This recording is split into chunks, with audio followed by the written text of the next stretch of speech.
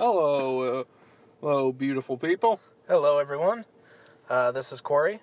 And Jake. And welcome to Series Conversation. Today we are going to be talking about the Scream quadrilogy. Yeah. So, let's start with the first film. It was one of the few horror films I watched. Like, for our listeners here, I wasn't really into horror at first because I had kind of a light aversion to gore. Like, various comic books and Chew, Afterlife with Archie, The Walking Dead, they helped with that. The Walking Dead isn't that gory, it's okay. But, like, various things helped with it, and watching it last year kicked off my wanting to watch more of the horror genre. But before that, I braved my way through Scream, even though it scared the crap out of me years ago, and rewatched it a few months ago when I got all four of them. And since we both had all four, me and Corey decided to do this, since our schedules were busy this month. Yeah. So, Scream franchise for me is kind of an interesting one because it actually started my interest in the horror genre. I think I saw the first film when I was like 9, and I basically fell in love with it, and with the help of like Halloween and Creepshow, Nightmare on Elm Street, and Scream, those films basically propelled my love for the horror genre. Which is a good place to start. Like, maybe not with the later Halloween sequels, but we'll get to that someday. Yeah. But we do hope to see the new one at some point. Yeah. So, Scream, kind of has I have, like, a soft spot for it. Well, me too. Like, there's this one internet reviewer I liked, Welshie, who, like, if you haven't heard of him, someone did upload his videos on YouTube, so you can check them out. Like, he did a whole retrospective on Scream. That's what made me first want to watch the franchise. Like, I only got as far as the first one, but that's what made me want to watch it, because Matt Williams, a.k.a. Welshie, like, just did a really good job describing them and had a close personal connection to them himself, having grown up with them as a teenager. Except for the fourth one, obviously, because that came out that was the reason he was doing the retrospective in the first place. Okay. And then he later did one on the fourth one to, even it up. Huh. But yeah, like, my love comes from there, and from it being one of the first horror movies I watched and really, really loved. Like, I never got really into Freddy because he scared the crap out of me for some time. Now, watching the films and his rap video helped with that. And yes, Freddy had a rap video with the Fat Boys, in case you didn't know. You're welcome. I did not know that, but okay. Yeah, he did. I only know that thanks to Brad Jones' videos, but I'm so glad I do. And you're the one who showed me the, Will Smith's Nightmare on My Street, which was clearly written for the second film. They just rejected it for whatever reason, which I did not get at all, because you have Will, even this is before he's world superstar Will Smith, and actor, rapper of the late 90s Will Smith, or even the Fresh Prince of Bel-Air, I'm not sure. No, it'd be the 80s, so no. Yeah, he was known as it was DJ Jazzy Jeff and him as the Fresh Prince. Right. But he wasn't Fresh Prince of Bel-Air the series yet. So right. Which, funny enough, I know we're getting off topic. We'll get back to it soon enough, I promise. But before we get off Will Smith's Nightmare on My Street, which is a decent enough song, and there's the fact that Will only did Fresh Prince because he was behind on his taxes, apparently. Really? Yeah, it did spark a genuine love of acting. He did seem to have enjoyed doing the series. He just did it because he needed money. Okay. Or he got screwed in an investment or something like that. And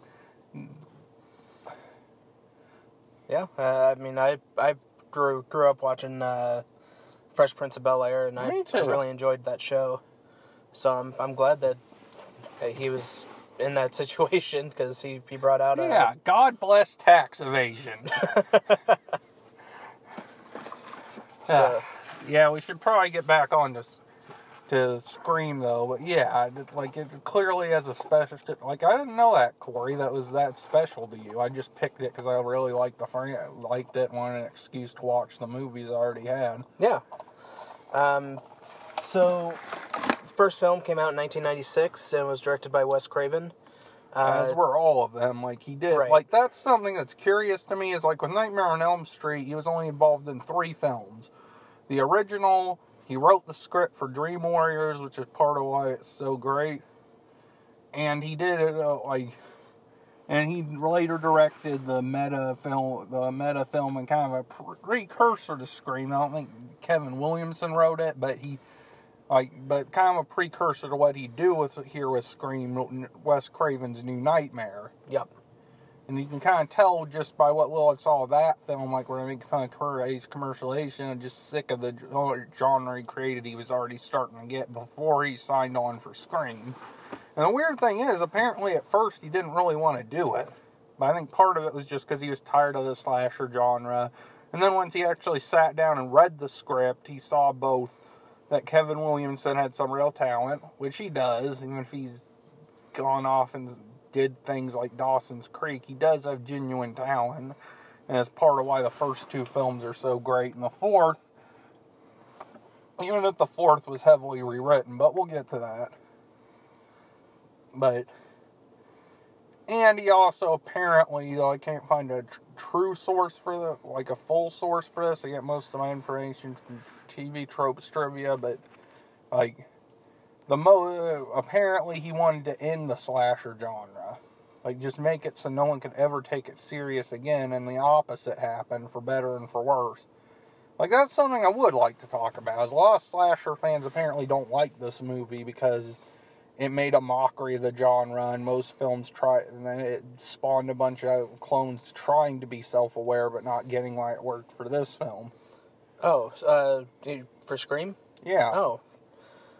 Like, I don't get that, but I've actually not heard very many people strongly dislike Scream, so I mean... Well, apparently some don't. Okay. But I haven't heard it from a lot of people. Like, some people don't, and I get why. It's very meta. It does take apart the genre, and if you have a deep, abiding love of it, goofiness and all. But to me, having a deep, abiding love of this film, despite its own goofiness, I don't get it when it doesn't seem like it does come down hard on the slasher genre, especially in the first one. But it's also clearly coming from someone who cares about it and knows its tricks and tropes. Like, it's very obvious that while Seth wanted to end it and hated it, that Kevin Williamson at least seemed to have some fondness for it and some understanding of it. And even Wes didn't go too hard on it. Like, it does tear apart the tropes, but I think it's more about what slasher movies became rather than what they were overall. Like, that they just became a windmill, or not windmill. Why did I say windmill? I guess a grinding windmill. Like a meat grinder inside a windmill, I guess. Sure. Trying to say that metaphor. I mean, they basically, I feel like the slasher genre, especially by the mid-90s, before Scream came out, like, was kind of and I think you just said it, a tired genre. Right, like, people knew what to expect, so Scream injected some life back into it. Exactly. It backfired in some ways, I'm sure, with people trying to replicate it without understanding it, but also gave us more slashers in the first place. Yeah. And is the reason the genre survived past the 90s. Yeah, I mean, the teen Scream genre, which kind of was, kind of built on from Scream, because after that you had, I Know What You Did Last Summer, and, shoot, there's other movies like it. Yeah, I can't think of many other than that, but I know there were plenty, and there were plenty of covers ripping it off. Like, everyone wanted to be the next Scream, it seems like. Right. But, like, I was... What were you going to say? I don't know what I was going to say. You go on. Okay. So, yeah, Scream basically kind of brought back the slasher genre, and it's yeah. So to briefly go over just kind of the general plot of Scream. Yeah, because because I did go overboard last time, and I going through the plots, but we're figuring this out. Yeah. I'm not gonna beat myself too much up over Oh, no, it. no. It's... Basically, Sidney Prescott is a teenager in the town of Woodsboro whose mother, Maureen, died a year ago, and she apparently sent his murderer. Right, and apparently, like, the guy was caught, but then a year later, like in one of the most iconic opening scenes of all time, which we'll get to in a second, Casey Becker, one of her classmates, is murdered. Now Sidney has to try and figure out just who could be killing and if it's one of the people around her, while also finding out she may not have been wrong about who killed her mother. It's like simple enough, and also because the killers are basically making their own slasher film in real life, it plays with a lot of the tropes, like they're playing into them, and there's the famous horror movie rule scene. Oh, yeah. With Randy towards the end, like no sex, no drugs, and of course Scream likes to play with all that. Never say you'll be right back, because you won't be. I'll be right back. Of course, that was a nice, like, misdirect. But, like, that is true, though. And they continue to play with that sort of stuff out as the franchise goes on. I even liked how in the fourth film they kind of revisit some of those rules, and they're like, "Well, no, it's it's completely different. It's a new generation, new rules." Oh, exactly. Like okay, we can talk about this thing franchise-wide now, because why not? Like, in the first one, there's the simple rules that, like, all horror movies abide by. Like, if you have sex, you're probably gonna die. No booze. Yep. And no saying you'll be right back. And then the second one is, like, it's upgraded. Like, Randy gives the sequel rules, which I don't remember all of. But, like, one of them is no one's safe. The gore is up. Yep. And so's the body count. Yep. All true. The third one kind of lost me there with its rule of trilogies. But I think it's because they were trying to just have a definitive end to the Scream franchise. When horror films, as Randy himself says in his video will, because sadly Randy dies in the second one, and we'll get to that death eventually. But, like, he talks about how the rules of trilogies, though some parts of it, like, are right, like, finding out things you thought were real weren't, or, like, some big revelation, which they do with Maureen Prescott, and that sort of thing. And then the fourth, as Corey said, like, they bring in two new self-aware kids whose names I'd have to look up. I have a character list here just for that sort of thing, but... Yeah, I mean, even with the third film, like, one of the rules I remember was anyone can die, even the main character. I forgot about that. Like, he even says sorry, Sid. Like, she doesn't, but that is an interesting, was kind of a cop-out, but I'm kind of glad they didn't, simply because Scream 4 probably wouldn't have been the same with just the cast down to two people. And then the fourth one just kind of, like, upped gore. The old rules are no longer the same. Like, if you're gay or something, you might be able to survive. But, like, being a virgin, no longer And then also talking about fake-outs. Right. Like, apparently, and I only learned about this recently, like, the Friday the 13th remake had the fake-out ending of... It was, like, apparently a completely different slasher movie for the first half. And then... Corey just nodded yes. I don't mean to go slightly off topic, but going off of the fourth one of my favorite scenes actually is, I can't remember the actor's name. You might be able to help me. He's the main star in Blackish. He was the cop. Anthony Anderson? Yeah, Anthony Anderson. Oh, I loved his character in that. Yeah, one of my favorite scenes was him and his partner were in the cop car, and he's like, I'm going to do a search around the building. I'll be right back. He stops. He's like, wait a minute. We're not supposed to say that. And his body's like, oh, I mean, the rules are changed. You could go out and then I'd have my eyes gouged out and tongue sticking out when you get back. You never know. Four's about the unpredictability while also just kind of poking fun at the Platinum Dunes remakes. I don't think there are many other Halloween remakes by other companies with the exception of the Rob Zombie Halloween. Which I'm not looking forward to someday in the years to come. Yeah. But, Fuckity fuck. Did I get the dialogue down for Rob Zombie? Sure. I've seen 2 of his films, and I don't really remember them.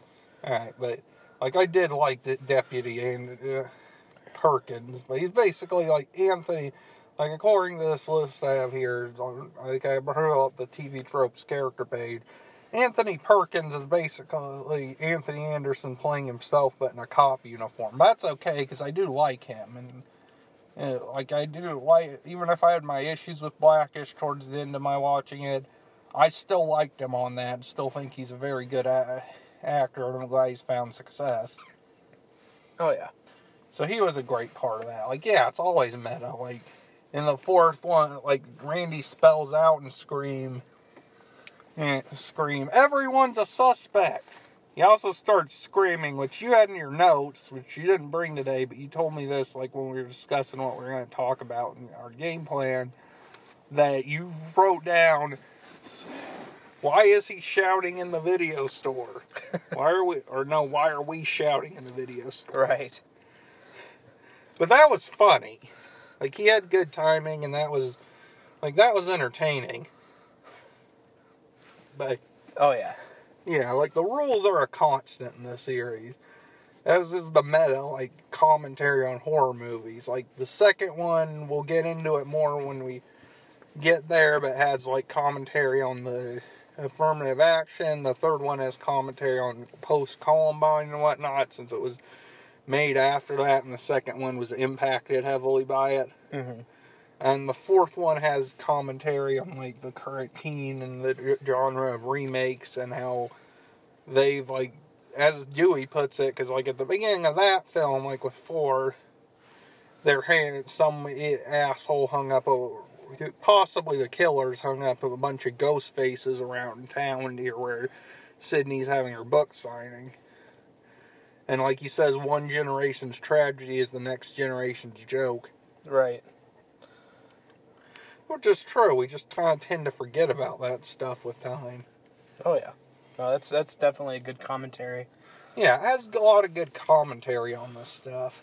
But getting back to the first film, because I don't want us to drift all around all 4. Yeah. Something I wanted to mention, I think the first Scream film, has one of the best openings to any horror film ever. The way that it builds the tension, just how it's kind of subtle and everything at the start, but then, he asks, then who am I looking at, or something like that, and, really builds the tension, and Drew Barrymore sells it in that scene. She is so great in that.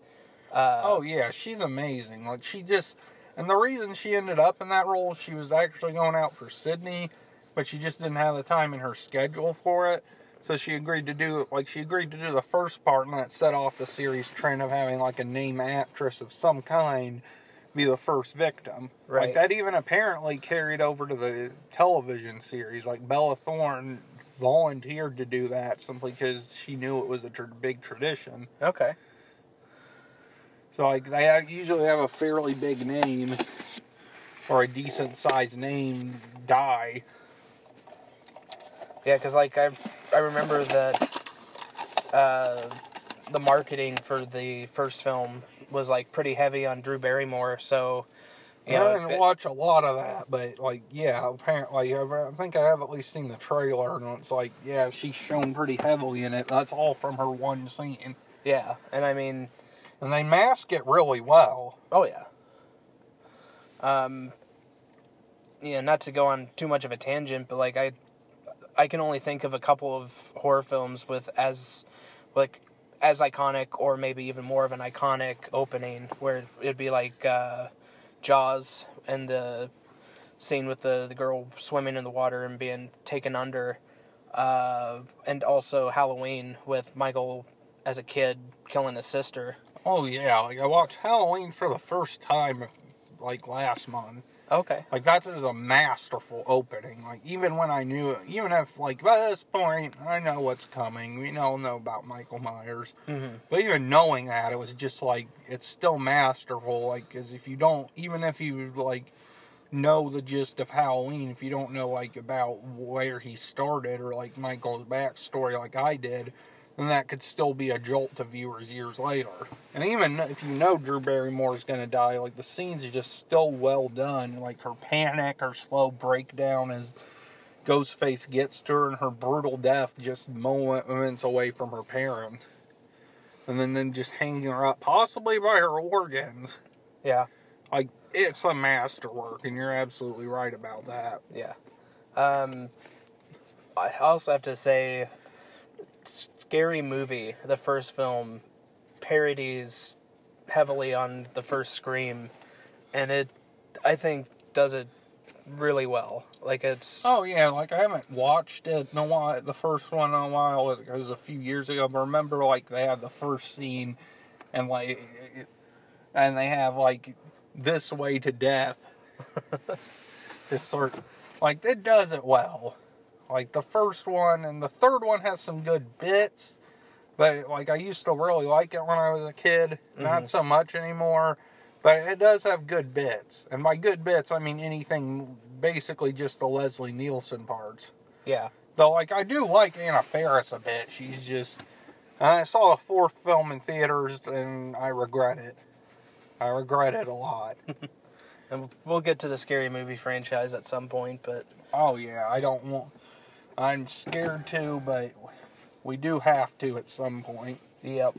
But, I mean, going back to the first film, I just kind of had to mention that, like, as I was rewatching Scream, I just kept thinking of Scary Movie's approach to it, and I was just kind of chuckling to myself, just because... Did that wreck your enjoyment of it at all? No, not at all. Like, it, in a way, complemented it. I wouldn't say it enhanced it. Oh, yeah, just... and that, like, I will admit their parody of, and we'll get to the second, we're not going to drift in the films too much, but since we're talking about Scary Movie anyway, their parody of the kill from the beginning of the second film eclipses the first, just because they take it and run with just the fridge logic of it. Right.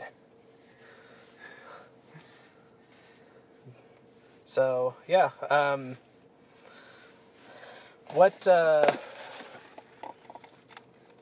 Go on. What is something from the first film that you like? What do you think didn't work for the first film? And that's hard to say. I'd start with Matthew Lillard. Okay.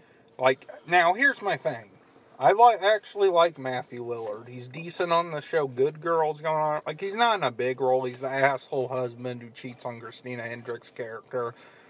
But he does play something different, and he does show he has range. Instead, outside of being the goofy comedy asshole who's in a bunch of stupid films. I mean, which is what he is here. Like, he's basically, like, he's not, and even then he's not too bad. He's just kind of basically Stu's crony, and then with the reveal, though, he gets to let go and ham it up, but it works. Like, just because it shows he's a psychotic idiot, but it just works.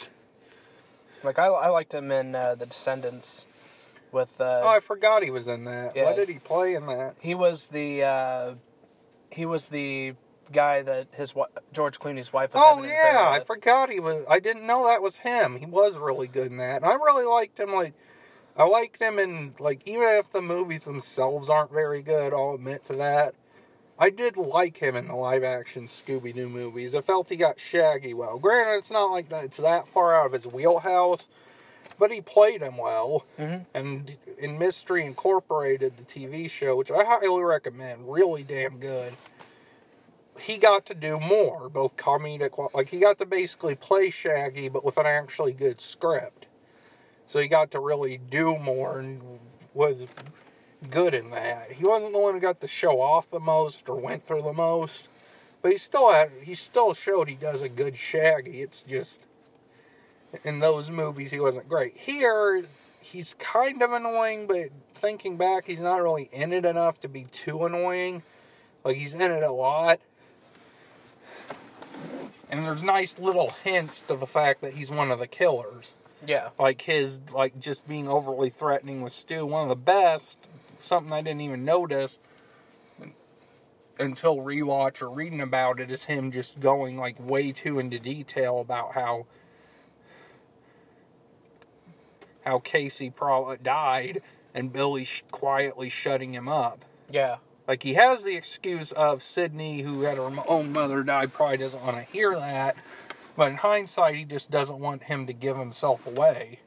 I mean, I actually did notice that upon rewatching.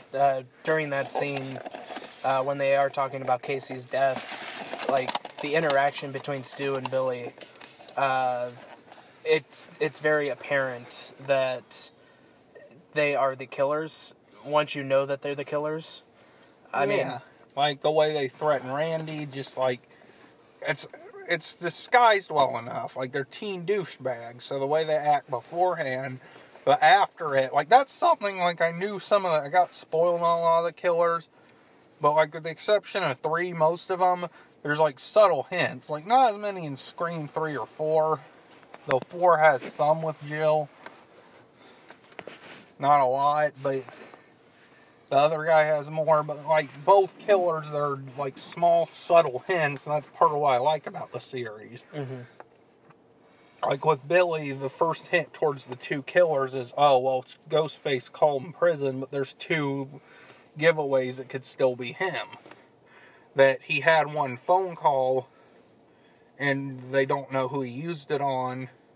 Now, like, he's set up, like, that's a nice misdirect, where, like, okay, he's obviously not the killer because they're setting him up like that, like Rod in Nightmare on Elm Street. Like, he's just supposed to be the douchebag who gets killed off fairly early. Mm-hmm. Well, Matthew Lillard's the comic relief, Casey, or not Casey. Are you talking about Sydney's friend? Yeah, hold on. Yeah. I don't remember her name, but she was Dewey's sister. Yeah, I'm looking it up, but it might take a second. There we go. But while I do, like, they had, like, but, yeah, like, they have like, the archetypes, and they play with them. Like, you wouldn't expect Billy simply because all the clues lead to him. Right. But it turns out it is him. I mean, even Tatum, that's Tatum, yeah. Rose McGowan's character, and she does a great job. It just, like, it's chilling, sad in hindsight, because this is what led to her working with Miramax in the first place, and probably led to Weinstein's harassment of her and his trying to ruin her career. And I feel terrible about that. But she is good in this movie, and I don't hold it against Wes Craven and co. because they didn't know at the time he was a sexually harassing monster. He was just getting started, I think. I don't know. And they might have, but they might have just had no power. Like, this wasn't like now, or even a few years ago when they probably could have done something. They just should have. It's more, like, I feel it's different because, I do feel it's different. It's, especially with the third film, which we'll get to, it's hard not to talk about the fact Rose McGowan's in a film produced by Harvey Weinstein and not bring that up, you know? Yeah. But yeah, she does great in this film. Like, she's the peppy best friend, but there's more depth to her. Like, you get that she really cares about Sid. And she does put up a fight before she dies, even if she does the stupid try to get out of a cat flap thing. Yeah. And, like, yeah, she looks good and everything, but it's more about, like, she has more of a personality. Like, she fills the oh, she's the sex pot who's probably going to get killed role. But she has a lot of depth and warmth, and you really feel terrible when she dies simply because she care about Sidney. It feels even worse knowing that Stu, while he's not the killer, like Skeet Ulrich, even if this wasn't confirmed by anyone else, I'm willing to go with it just because it makes sense, was the one who killed her. And, like, there was apparently, like, even a moment of remorse where he just, like, didn't mean for her to go that way. Mm-hmm. I thought that was a nice touch. Yeah. Whenever you were watching it again, did you try and figure out which Ghostface was which character? I didn't, and I should have. Like some are easier to figure out than others. Right. Like, I'm pretty sure it was, like, for the killing, I think they both were there when Casey died. But I only think that because Ghostface suddenly moved really fast and got to her. Yeah. So I think they were both there for that. Though I'm not sure which one was on the phone and which one killed Steve. And, like, I'm not sure which is which, but I'm pretty sure they were both there. Yeah. Like, that is something fun to figure out right now, though. Like, the one who attacked Sidney at her house, that's very obviously Billy. Like, because he was there, but Stu... Or to me, that is obviously Billy simply because the timing synced up too well, because he came in right after. And I think he was... I think it was actually Stu, and here's why. Because it was literally seconds after Ghostface was at her door that Billy was at her window. I think they were both there, but the one that was chasing her up the stairs was Stu. I think so. That actually makes more sense to me. Like, I'll switch opinions, but that's just because your expression makes more sense. That Billy, my guess is Billy did the call that time because he had his cell phone on him. Uh-huh. Or he might have just had his cell phone anyway. Or I think he might have just had his cell phone anyway. For all we know, he could have set up his own getting sent to prison to take suspicion off him. Like, I'm not sure. It could have just been a wrinkle in the plan because it seems like Stu hastily called them. Mm-hmm. But given that, like, later in the film, he sets up his own murder just to fuck with Sidney's head, it wouldn't put it past him to put him in jail and then have him come out just to mess with her and take heat off both of them. Yeah. Also, before we move on from that scene, I'd just like to say that the bit where, while it sets him up for some suspicion... Even though I never really, even if I hadn't known who the killers were, never really would buy for a second Dewey was ever one of the killers in either film. But, like, when Sidney answers the door, like, she screams, and it's revealed Dewey's just holding the mask, and he does. Like, David Arquette is a genuinely funny guy. Yeah. I mean, that scene is hilarious. Yeah, where he just goes, like, his expression helps. Yeah. Like, I think that's one of the funniest moments of all 4 films. Yeah. Though another funny film moment is, like, the one where, like, it's also tense because you don't know if Ghostface is going to go after him. Like, the one where Randy's, like, at the screen and saying, he's right behind you, while Ghostface is, like, that was both a brilliant moment and really funny. Uh-huh. He's right behind you, stupid. Well, and also when he's, like, giving out the horror movie films rules earlier, like when he's saying no drinking and he holds up a beer. Like, Randy I really liked. I thought he did it here. Yeah, he was a fun character. Yeah, I thought Jamie Kennedy did a great job. Like, all the acting's great. Like Nev Campbell, like, really carries the entire franchise, like, or not franchise, since the TV series has nothing to do other than having Ghostface. Mm-hmm. But, like, Nev as Sidney is just good in all 4 films, but especially here, where she's, like, dealing with her mother, and, like, the situation, like, basically, Billy and Stu killed her mother. I don't know why I said he. But killed her mother, and then Frank Cotton Weary, like this guy we never see, like we see for a second. We'll get more into him because he's in when you get to the sequel. Like, he's played by Lev Schreiber, so it's not like he's played by a small actor, but he just has like a cameo in the first one. Right, he's just on the TV. But I thought that was a good element because, like, yeah, she sent an innocent man to jail, but she did so because she thought, oh, her mother couldn't possibly cheat on her father, when it turns out, especially by the climax, that she'd done so quite a bit. Uh-huh. So that's understandable. Oh, yeah. I don't, it's just because we are on a time constraint and we do want to get to the other films, you know, is there anything else that you want to say about the first film before we move on? Like, there is still more, like, I know we're on a time constraint, but there is still more to talk about. Like, Courtney Cox is great. Mm-hmm. Like, she's great in all of them, but she's great here in the scene. Okay, that's another funny part where she's like where she punches Gale in the face, and then afterwards Tatum's like, "Bam, bitch went down." Yeah. Or would you like to? I'll send you a copy. Bam, bitch went down.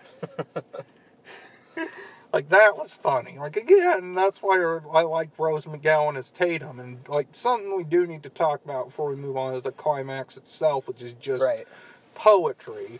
Part of it's the fact that the whole scene just was apparently a slog of a shoot, because they had to shoot only at night, and it, like, was basically the entire third act of the movie was that house party. But I think it paid off, to that third act's just great, from Tatum's terrible death to, like, the part where Sydney, like, basically Stu and Randy are both pleading their innocence, and she just basically slammed, even though she should have let Randy in at least, because she saw, like, him being menaced by Ghostface. She slams the door behind him. The reveal that Billy's not only alive, but when Sydney gives him the gun, he just coldly shoots Randy. Like, every part of it is a masterwork. Oh, yeah. And I do think, though, I'll be honest, I didn't like Skeet Ulrich through a lot of the film. What did you think of him, Corey? I mean, he was okay. You know, he was fine for his role, but I think both Lillard and Ulrich, by the climax of the film, they really brought, they did their best work in those scenes. Yeah, like before that, they're just kind of playing their stereotypes. So once the reveal comes, and like there's some great I won't point out every great comedy moment, obviously, or we'll be here all day, but there is one more that we have to point out that was an accident. Like, where he accidentally, like, during the climax where they're going after Sydney, he accidentally hits him with the phone. Ow, you hit me with the phone, you dick! That actually happened. Like, Skeet Ulrich accidentally hit him with the phone, and they wisely decided to keep it in. And I also like Stu, like, after, like, and one of the most badass final girl moments I've seen, Sydney picks up the voice recorder and says she called the cops, which she did. She wisely did, so she basically spoiled their plan and played Ghostface to them, even using the outfit. Mm-hmm. Like, that is fucking awesome. I just like Stu, like, and this was thrown in by Matthew Lillard, saying, my mom's gonna kill me. Yeah. Like, it was just awesome. Oh, yeah. The first film's awesome. I think, like, also Henry Winkler was in it. Like, that's something I don't want to get on a tangent on. Like, he was killed just because, like, they needed, like, apparently, like, he was killed due to studio mandate, because they, like, noticed there's a long stretch of the film where no one dies. But, like, Kevin Williamson welcomed it, and Craven welcomed it, because it turned out that due to that, it got all the other extraneous teens away from the party for the climax. Yeah. I think we just about covered it, like... Oh, and I will say that, and this is a franchise-wide thing, so I don't mind mentioning it here, but I have to kind of start it here since it's different in each film. Nick Cave and the Bad Seeds song Red Right Hand is fucking awesome. Like, just one last thing, then we'll move on to Scream 2. Because you're right, we are on a deadline. But it's like... Yeah, One microscopic cog in his catastrophic plan, designed and directed by his red right hand. Yeah, that's definitely a great motif throughout the films. Yeah, it's like awesome, and they even do like a unique version for 3, which I think is okay. Not as good as the original, but still pretty good. But we'll talk about that more when we get to Scream 3. But first, since I blattered enough on about the first film, Scream 2. Yep, came out a year later, 1997, and... had some production issues, like, originally, I think her friend Cece, I think was, Uh-huh. or not Cece, Hallie, I'm not sure which one yeah, Hallie. I was afraid of getting it wrong. Like, her friend Hallie was supposed to be one of the killers, along with Gail's new camera guy. Like, Really? yeah, apparently. Like, I don't know for sure, but, like, apparently it's been around that happened, but due to the script leaking, they changed it to Mrs. Loomis and Mickey, which was fine, but I think I can get that it was kind of changed, but they still had enough foreshadowing for the two that did end up being the killers that it worked. So it didn't ruin the film changing it, but it is kind of interesting to note they had different killers in mind, and like script changes happen frequently, which wound up in the third one as a thing. Mm-hmm. Alright, so first, brief plot summary, as always. Like, again, I'm not going to be like a Wayne's World review where I'm going like full hog on it, but I will like add in these just so you have a frame of reference if you haven't seen the films. The most of you probably have, just in case. Yeah. Basically, it's a few years later. Sydney's going to college, not too far from Westboro. She and Randy are still friends. She's got a new boyfriend, new friend. She's picked her life back up together. And Dewey stops by frequently while Gail went back to her bitchy ways and wrote a book. And when she dies to do an ambush for an interview with Sydney, gets punched in the face again. Then a new killer starts up trying to make a sequel, going after both our heroes, aka the survivors of the first one, as well as anyone with a name from the first killer. Which I thought was a clever little reveal. Mm-hmm. Also her book, Gail Weathers' book, was adapted into a movie called Stab. Yeah, okay, good point, Corey. I'm glad I didn't forget to mention that, because that is a surprisingly important element throughout the next two films. Right. And through this one. And I mean, even the opening for the film is at the premiere of the first Stab film, which is basically, it's based on the Woodboro killings from the first film of Scream. And like the Stab film we see is basically a shockier version of the original Scream. Right. Like there's a nude scene for Casey. And then and I like this brick joke here, like they probably didn't intend for a sequel, so they probably they probably didn't intend for a sequel. But, like, in the first film, like, Sydney, like, when they're talking about who might play them in the movie, like, Sydney's like, anyone but Tori Spelling. And then Tori Spelling shows up playing Sydney, like, not in the film itself, since we only really see the opening scene. But, also, fun note, and this was referenced in Scream 4 when they show this footage again during one scene. The footage for Stab was shot by Robert Rodriguez. Yeah. I remember reading that somewhere. Yeah, it's interesting. Like, it's not really something we'll get into heavy. There's not really a lot to talk about. I don't know why he did it, but like, he was also one of the directors offered Scream. But, like, I just found that interesting and hilarious. Yeah.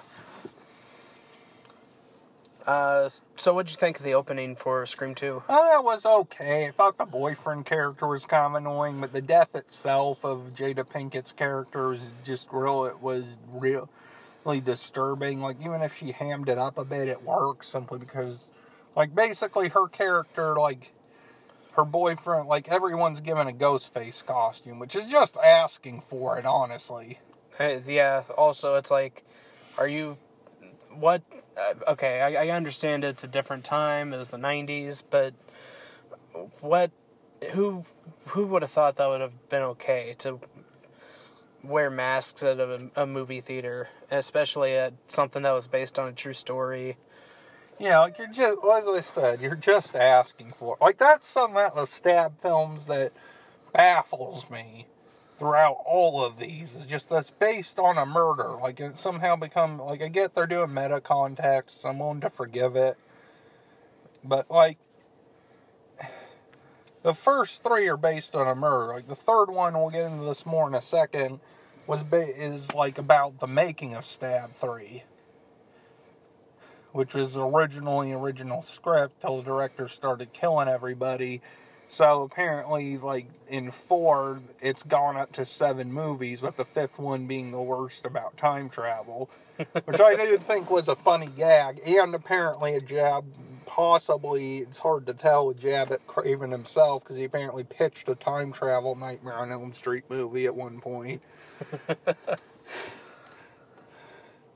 Well, that's like it. Like with Elm, like that's another thing. Like about 1. We'll go back to 2. I'm not going to backtrack us a lot, but I forgot about that.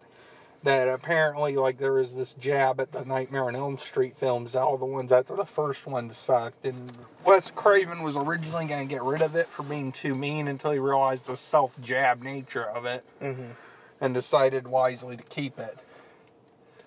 So that's something I also can admire about Craven. Besides his direction in these films, which is impeccable, and it really shows here where the kills get ramped up.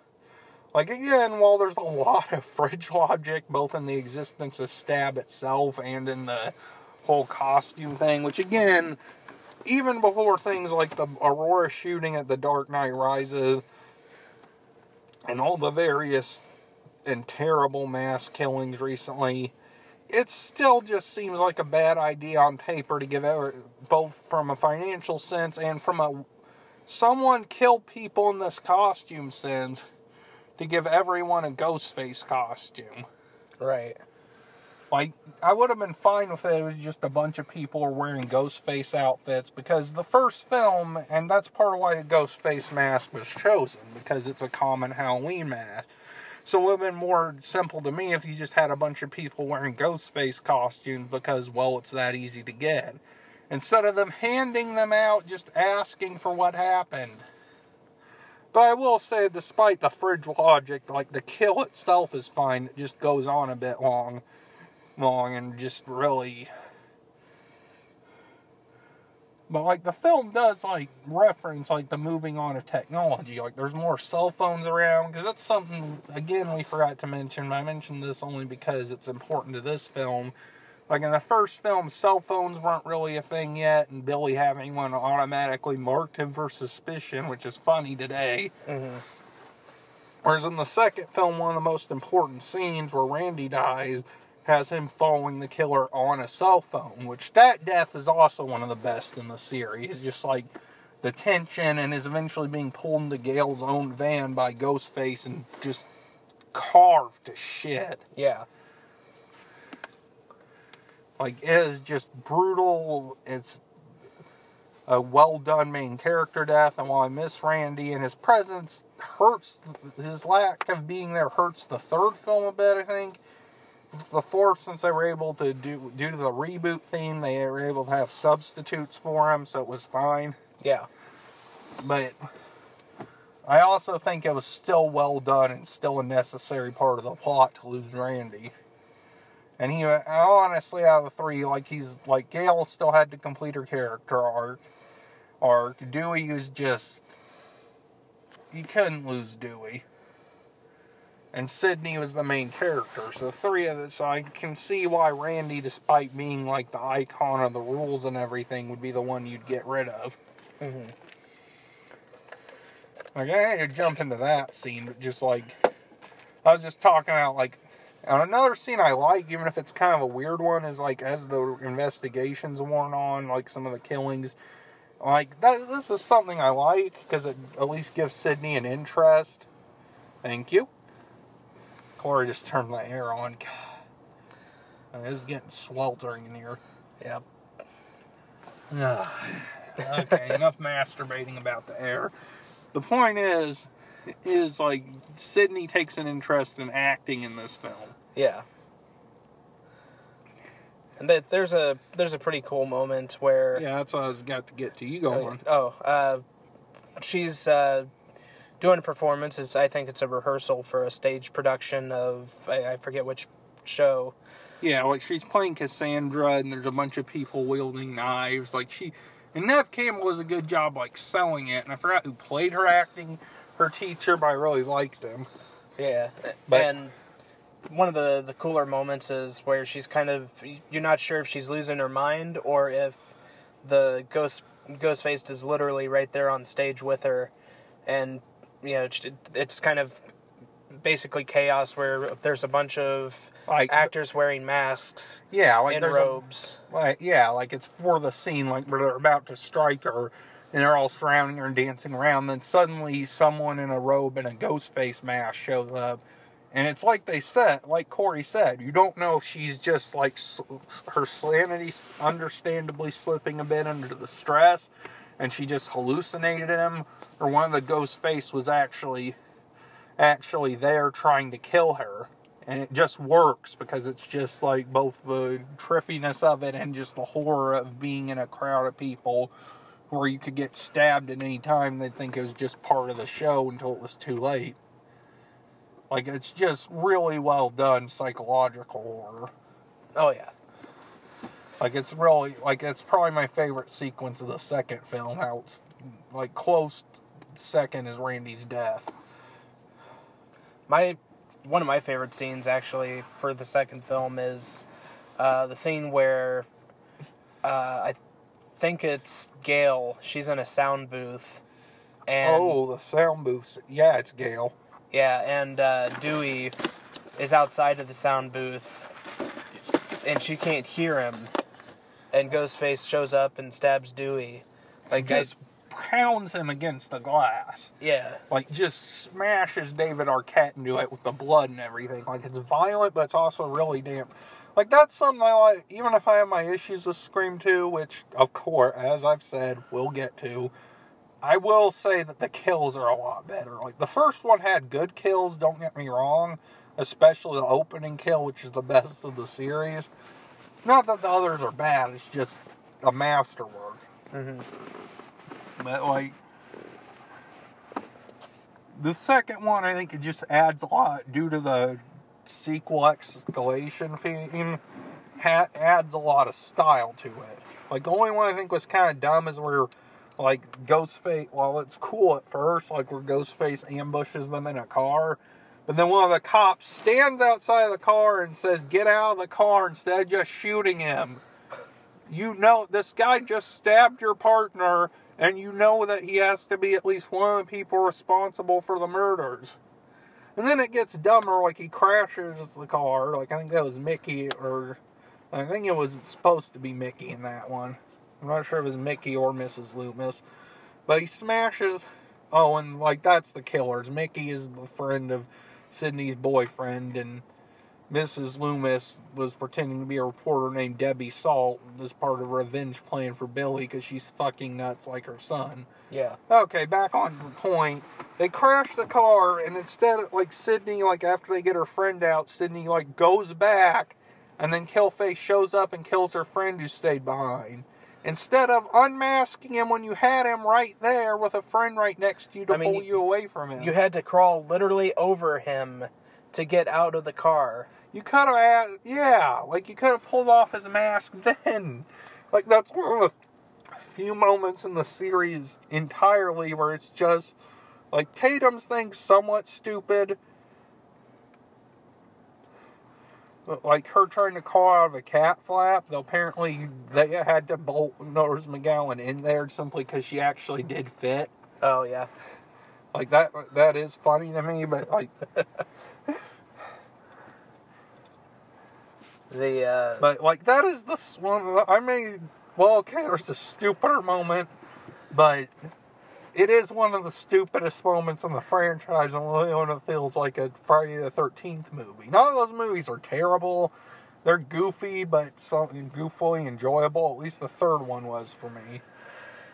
But, like, it felt that level of stupid. Like, a character acting against their better nature. Like, I get Sidney had a good point, but again, you could have had her take the mask off. Yeah. It's just bad writing from a film that's otherwise damn good. Like, it is kind of a tense scene, just because at any moment he could wake up, but at the same time, like, literally just take the mask off. Yeah, like, that was the one problem with it. Like, them crawling through is actually really tense. It's just my only real problems were the cop thing, which I'm willing to let slide because it's funny stupid. Like, it doesn't fit the Scream films, like the fact that you hold a gun, like, don't get out of the car. What did you think was going to happen, you idiot? Like, I hate to overly focus on... You know what? No, I don't. I love to focus on something stupid and minor. Because this is just... You... Shoot him! I get that cops aren't supposed to shoot first. In theory, a lot of cops in practice are idiots. And have killed a lot of innocent people. But in this case, you are facing a serial killer. It is okay to shoot. Shoot him. You deserve to die for that one. I know it's cruel to say someone deserves to die, but A, this is a fictional character who I don't think even had a name, and B, he was an idiot. He stood in front of a car that the Ghostface had the keys to and thought threatening him with a gun would stop the sociopath. What do you think? What would you think if that actually worked? He points a gun at him. Ghostface just raises his hands like, "Oh, I'm done. I'm done, everybody. My partner's still out." Takes off his mask. It was a joke. It was a prank. I was totally not. God, stab you, motherfucker! And then Sidney runs him over. It's just like, you're right, Corey. It would have been even funnier if he'd just gotten out or at least faked it and then stabbed him anyway. Like, that's one of the only ways this could go. Either he fakes it and stabs the crap out of you, or he runs you over. But you're right. It would have been funny if he didn't even stab him. He's just like, scheme done. I get my trial anyway, bitches. Not guilty. Insanity. Any proof of that?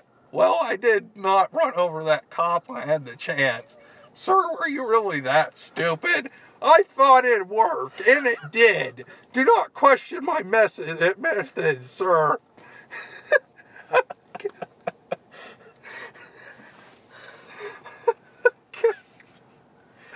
So, let's talk about the elephant in the room, and that is Jerry O'Connell in Scream 2. Who, like, and here's the thing. I haven't seen much with him, and I have to letterbox up what his resume actually is. In fact, I'll try. Sometimes it doesn't like to work for me. But I will say this. Like, he's real. Like, I've watched the animated film, The Death of Superman. Like, while I have heard, and the one film I saw from earlier lends credence to this, that the DC animated universe, through their DTV movies, direct-to-video, got started on a wrong foot. I do think it's gotten really good. Like, I haven't watched Suicide Squad Hell to Pay, but both Teen Titans movies are pretty good. And I watched especially the Judas Contract, and getting to Jerry O'Connell, he's really good in Death of Superman.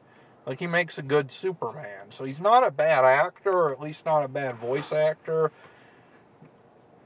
But, my God, in this film, he's a piece of cardboard. And it's not, you know what? Like, I was hard on him as an actor first, when I was first thinking about this first. But it's because Derek is Sidney's new boyfriend. That's Jerry O'Connell in this film. And he is just basically this, like, frat guy. Like, he's charming, he's perfect face, he gets in the way of her and Randy. Like, his situation, he's unnecessarily bitter about it, because he had a crush on Sidney in the first film, and then now she'd moved on to this other guy while he was presumably being respectful and not asking her out right after she murdered her boyfriend. Right. Like, how would that even go? I know it's awkward time, but you want to make it out? Like, just, like, he wasn't being a dick about it, but he was still having some nice guy entitlement. Scream should have ended. So, You want to make out? I just killed my boyfriend. I shot him in the head. Yeah, why not? Alright, so we got to take a quick commercial break, but we will be right back. Death tastes better with Mentos Fresh Mint. Mentos, the stab maker. And we're back. So we were on Jerry O'Connell before we realized, oh shit, we're about to hit commercial break. But like Derek, character Jerry plays is just so like uncharismatic. Like he's basically just this handsome frat guy, and like it just Sydney's like this arts girl, and she's kind of moody. It just doesn't fit. Like it, like I get why she'd want someone like him after dating Dr. Stabby McStabberson, but I question, and someone who looks like he just came from an all-day Fish concert every day of his life. Honestly, but I get that, but at the same time, Derek just does have a lot of personality. There's some good stuff there, like when she thinks of him being a murderer again because of her trauma, or like when she breaks up with him temporarily. But then he just becomes massively unlikable because after she breaks up with him partway into the film, she doesn't want him to get hurt. Which, okay, that superhero trope has never really made sense to me. Like, how is them knowing your identity, unless the villain finds out they know somehow, like, and that's a big if, going to protect them? They're still going to be in danger anyway. They're still not going to be in any less danger unless you make out while you're in costume, and that'd be a stupid move. Like Spider-Man, at least when he did it with Mary Jane in the first film, even if that's mildly creepy, because she didn't know it was Peter Parker under there, but like even when he did that, at least he was doing it like in an alleyway around unconscious thugs. Right. Like here, it's just like, it's not like the killer's going to let up on him just because you broke off with him, but it's also understandable because she's going through a lot. She just doesn't have the time for him, and even if she was trying to, protect him, and he's like, oh, I'm going to huff off and be an asshole because you think I might have murdered someone even though you have severe trauma, which I get. PTSD and stuff wasn't as well understood, and even now people think, oh, that's just a soldier thing. It's not. It really isn't. But, so I get that part to a degree, but he still comes off as an asshole for basically walking off in a huff and being mad she broke up with him when she's just trying to protect his ass. Mm-hmm. And, like, when he gets killed, which, like, Mickey, the other killer, fucks with her head for a second, like, saying he's his accomplice before just outright shooting him, we'll get to the climax in a second, but that's something I liked about it, is that they actually used the gun more this time, whereas in the first one, Billy just used it to threaten him and then forgot about it. Yeah. Whoopsie daisies.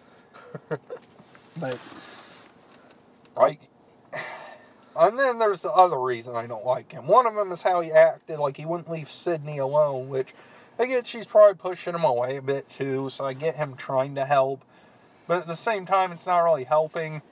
Well, there's two. One is due to the scene we're about to talk about which baffled both of us. He gets, like, punished because he gave her his Greek letters or something. I don't know. I was praying for death by the end of that scene. So I just, like, basically his Greek brothers and Portia de Rossi, who plays it. Like, basically, early on, they try to get Sydney to pledge, and that's also when Sarah Michelle gets bumped off, which is a good scene. Mm-hmm. Like, there's some real, like, before we get to Jerry O'Connell's musical number, yes, that's a thing that happened. Like, basically, like, real quick to finish my thought, because I tend to drift, basically, they tie him to a star, and then Killface later brings him into the theater to fuck with Sydney. Like, for the climax. They have the climax at the theater Sydney's been working in, and that's because Gale and Dewey were also there because they were working on the case.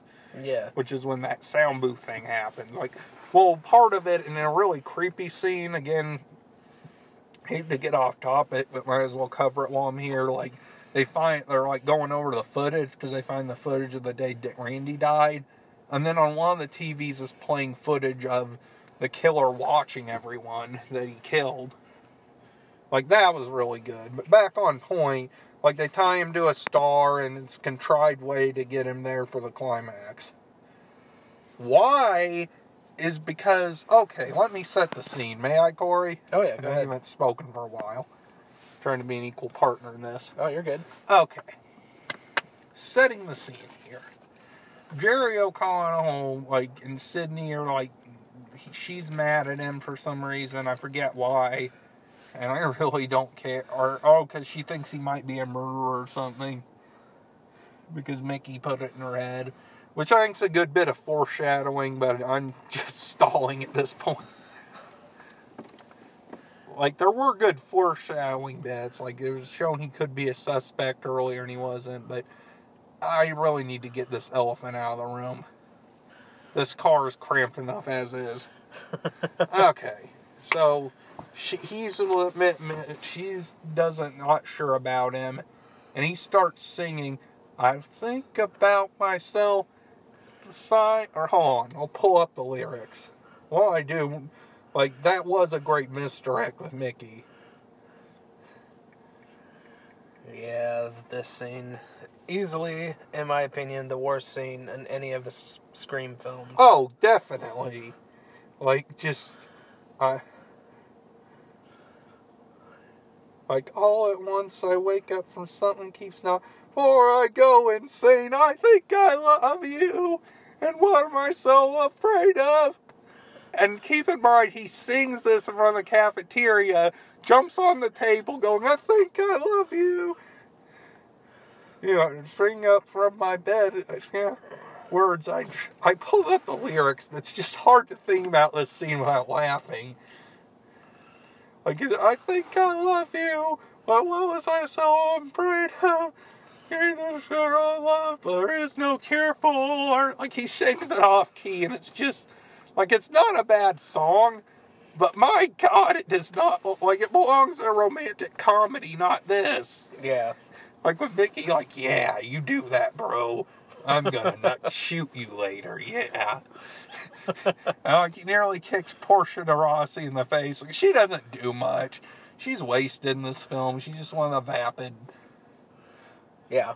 But, like, yeah, he nearly kicks Portia de Rossi in the face. He just dances on top and then gives her his letters. And there's just this big romantic moment. And I'm just praying for death.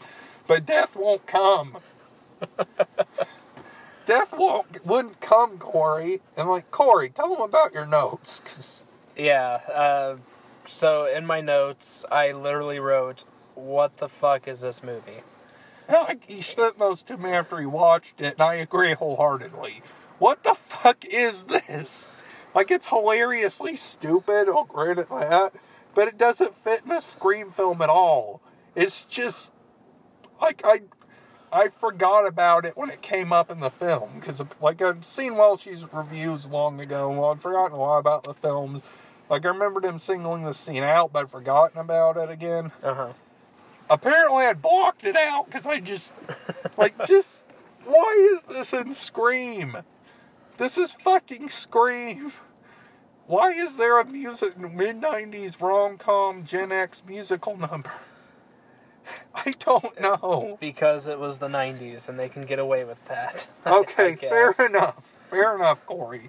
That was why. But they didn't, though. It's just like, hangs like a wet fart over the film and made me hate Derek more. And I already was just like, it made me go from mild dislike of him to, oh my God, please die already. Just, it's stupid, but it's masterfully stupid, because you have a musical number in the middle of a Scream film. Now, granted, with the current Hollywood movie craze, I would like to see Scream the musical. Like, they made one for Heathers, they made one for Mean Girls. Like, I'd heard about that one the other day, but I would go see that. I would too. Like, they made Evil Dead into a musical, and that was fucking awesome. Like, I've only heard the music to it. Well, me and Corey were on a ride to go see Black Panther: The Legends. He introduced me. I'm grateful. Like, you could make a great, funny Scream musical. Well, still, I mean, it'd be tense and dramatic. Like, do Evil Dead the musical. Just go all in. Like, make fun of musicals, too, if you want. The show opener, do you like scary movies? Do you like scary movies? Ba-ba-da-ba-da-ba-dow. Funk Soul Revival number for no fucking reason. I do actually want to see a Scream musical, because why the fuck not? If they're going to make everything else, we've only got one horror musical. I'd also like to see, like, Friday the 13th, the musical, if I don't like it, just for a rendition of He's Back, the Man Behind the Mask. He's back, the man behind the mask. But I'd love to see a Nightmare on Elm Street musical, too. As long as Freddy doesn't rap or use the power glove. Or if he does rap, just have it be like Hamilton. I want to be in the room where it happens, the room where it happens, the room where it happens, bitch. I want to be in the room. I want to be in your dreams when it happens. Dreams when it happens, dreams when it happens. I want to kill you in your dreams when it happens, dreams when it happens. My God, in God we trust. I gotta do that right. My God, in God we trust, but they never really know what got discussed. I just stabbed him in the back. So something happens. For this Scream musical, there should be a love ballad. Oh, good. About Stu being hit in the head with the phone. You hit me in the head with a phone, you dick. I thought I loved you, but then you hit me in the head with the phone, you dick.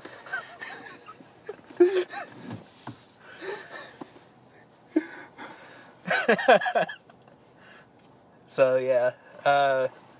So we've got about 50 minutes left. We need to kind of wrap up Scream 2. Yeah, like, let's talk about the climax. Now we've done talking about Scream, the musical, which we will definitely be writing now. I will be more than happy to produce this. You go. You have fun writing that. Oh, boy. Okay, while I work on my hit Broadway musical, yeah, we don't really have a lot of time left, so let's move on to the climax of Scream 2, because there's really not much more to talk about. Like, Sarah Michelle Gellar's death was good. We talked about most of the deaths. Yeah. Okay, there is one thing to talk about. I know we're short on time, but like I'd like to talk about Gail's character development. Okay. Because it is important to talking about 3 and 4. Gail really grew as a character. Like, she goes from, like, in the first film, she's kind of a bitchy reporter. She doesn't care about much people, but she does have a heart of gold, and that she does want to get Cotton Weary exonerated and stop these killings. Yeah. And she does get an awesome moment at the end where, well, at first, like, in a nice bit of reality, she forgets to turn off the safety on the gun she steals from the boys and gets taken down. But then she returns at the last moment to kill Stu. I remember the safety that time, bitch. Yeah. Like, that's awesome. And that should be a song in our musical. I remember the safety that time, bitch. Like an angelic choir. Okay, but like in this film, she slides back a bit. She tries to ambush Sidney in the interview with Cotton Weary as a character this time. And like, I like the idea of him just trying to get exonerated and wanting his 15 minutes of fame, but he comes off as kind of an asshole. Like, I get him wanting to get his life back together. I get him wanting fame, and he does deserve something since Sidney did wrongfully accuse him. But he just sort of creepily confronts her in a library, and then the police just sort of assume he's a murderer for no discernible reason. Like, they just assume he's a murderer because he was accused of murder. Uh-huh. Even though there's no real reason to suspect him for wanting... Because he needs Sidney alive to have that interview with her. Right. So he has no real motive to kill her other than possible revenge. So he does have a motive, I guess, but it doesn't make sense with the way he's been acting. So he just kind of mocks the police, and I'm on his side during that, because he's kind of mocking them, but like Gail even suspects him. Like, you feel bad for him, at the same time he just sort of hassles her in the library, but Gail's grown. Like, even in, like, after her first scene ambushing Sidney, and after Randy's death, she realizes she's wrong. There's a really touching scene where she legitimately goes to Dewey and wants to solve this for its own sake. And, like, Dewey grows, too, because in the first he's kind of goofily infatuated with her, but after she writes, like, a terrible, like, bumbling cop write-up of him in her book, on the events, the one Stab's based off of. He just tears into her, and that's part of what starts to get her character development. And they have good chemistry. I mean, they were married at the time. Like, Courtney Cox and David Arquette aren't now, but they were married at the time, I think, or at least dating by Scream 2. Yeah. And it shows. Yeah. Like, they have good chemistry, and I'm glad to see them together at the end. Like, we'll get more of their relationships in the next few films. And now I've gotten that out of the way and Cotton out of the way. The climax is decent. Yeah. Not as good as the first, but like Mickey's reveal, I think, is one of the best moments of the film. Like where he fucks with Sydney's head, where he reveals it, and it's revealed to be someone who was there with her the whole time. Like, not a close friend, like not as close as, say, Billy or Stu in the first film, but it still works. And then, like, before, I knew going in it was going to be Mrs. Loomis, and I'm glad it's crap. I can't remember her name. Laurie Metcalf. Laurie Metcalf, and I love her. Loved her on Roseanne. She was great on The Connors this week. She is just awesome, and she was amazing in Lady Bird, where she got her Oscar nomination. So she was good in this. She's just kind of playing Crazy Eyes Pamela Voorhees XP. It was just sort of, like, it was okay. Like, I do think it's a bit of a stretch, but I think the Miss Loomis reveal was worth it just for how it's revealed. Like, she comes in, and, like, I was thinking earlier, like, okay, how did she not recognize that this was her ex-boyfriend who tried to kill her mom? And then I realized they never met. And unlike the next film, which I will get to on how stupid they did that, here, that reveal was actually well done, where it's like, the only reason Gail didn't recognize her, she had a lot of work done, even though she'd done work on the book, so how they didn't recognize her made sense. And, like, both their motives are nice commentaries on moral guardians, especially at the time. Like, Mickey wants to be caught, and have this big trial and blame the media so he can get like the parent activist group at the time that was really big. I forgot what he mentioned. And Johnny Cochran to represent him. That's like good commentary on all the celebrity trials at the time and all this bullshit scapegoating of video games and movies. Which has always been bullshit, and I think the film shows that it. Or, like, even the first film mocks this. Like, when Sydney mentions it might be the movies, it's like there's actually a great line from Billy where it's like, movies don't make psychos, Sid. They make psychos more creative. Like, that's the truth. They may be inspired by this stuff, but there has to be something deeply messed up in your head or something wrong with you to want to kill people. Like, in the way a serial killer does. Right. And, like, she just doesn't, like, she's nuts and doesn't accept. She's not the best villain. I've heard the reveal get a lot of flack, and while the initial reveal works, after it's just sort of okay. But I think it would have been weaker had it not been Laurie Metcalf, who just sells the hell out of it. Yeah. I do think it doesn't have quite the strength of, like, the Billy and Stu reveal, but it's a good finale, partly because Sydney uses her, like, and her being in theater was just sort of mentioned in this film and not in the first. But in the first, she was under enough stress it made sense we never learned what she was into in high school. And after-school events were likely suspended due to all the killing. Right. So it made sense that we didn't know, but it added depth to her and allowed for this cool theater climax where she uses a lot of the props from the play to basically help bring down Miss Loomis. As well as a cool moment where, like, after Mickey springs up, she shoots Miss Loomis in the head just to be sure. Like, it is a good climax. And overall, that's really Scream 2 in a nutshell. It's not as good as the first one, but still pretty damn impressive. Yeah, I mean, I agree. Like, it's not as good as the first. It's not like a favorite of mine by any means, but I'd still watch it again with the first one. Yeah. Like, I wouldn't watch the next one, and why don't we go ahead and get this over with? Yeah, so Scream 3 came out in 2000, and I'll talk about the plot real quick. This follows a couple years after the second film. They have already made Scream 2, and they are right now in the development... Or Stab 2. Oh, yeah, Stab 2. And they're in the development of making Stab 3. And it's kind of a meta commentary on Hollywood and filmmaking, similar in a way to New Nightmare, where... But not as good as, like, I've only seen part of New Nightmare. I really wasn't just in the mood for it at the time, so I turned it off. But I do really want to watch it, and I do own it. Uh-huh. And I do think I saw that's really good and good on the meta commentary. It just doesn't do it as well. And I don't think that's Wes' fault. Like, I forgot who the screenwriter was, but she's not as good as dialogue with Kevin Will. Like, basically, someone starts murdering people on the set, and Gale and Dewey, who are really the main characters this time, because, like, Neve Campbell was busy with stuff, I forget what exactly. And, like, they do write Sydney out well. Like, she returns mid-film to help, not wanting anyone to die. I guess the girls are being picked up. Oh, okay. Or she's dropping something off for them, either way. Anyway,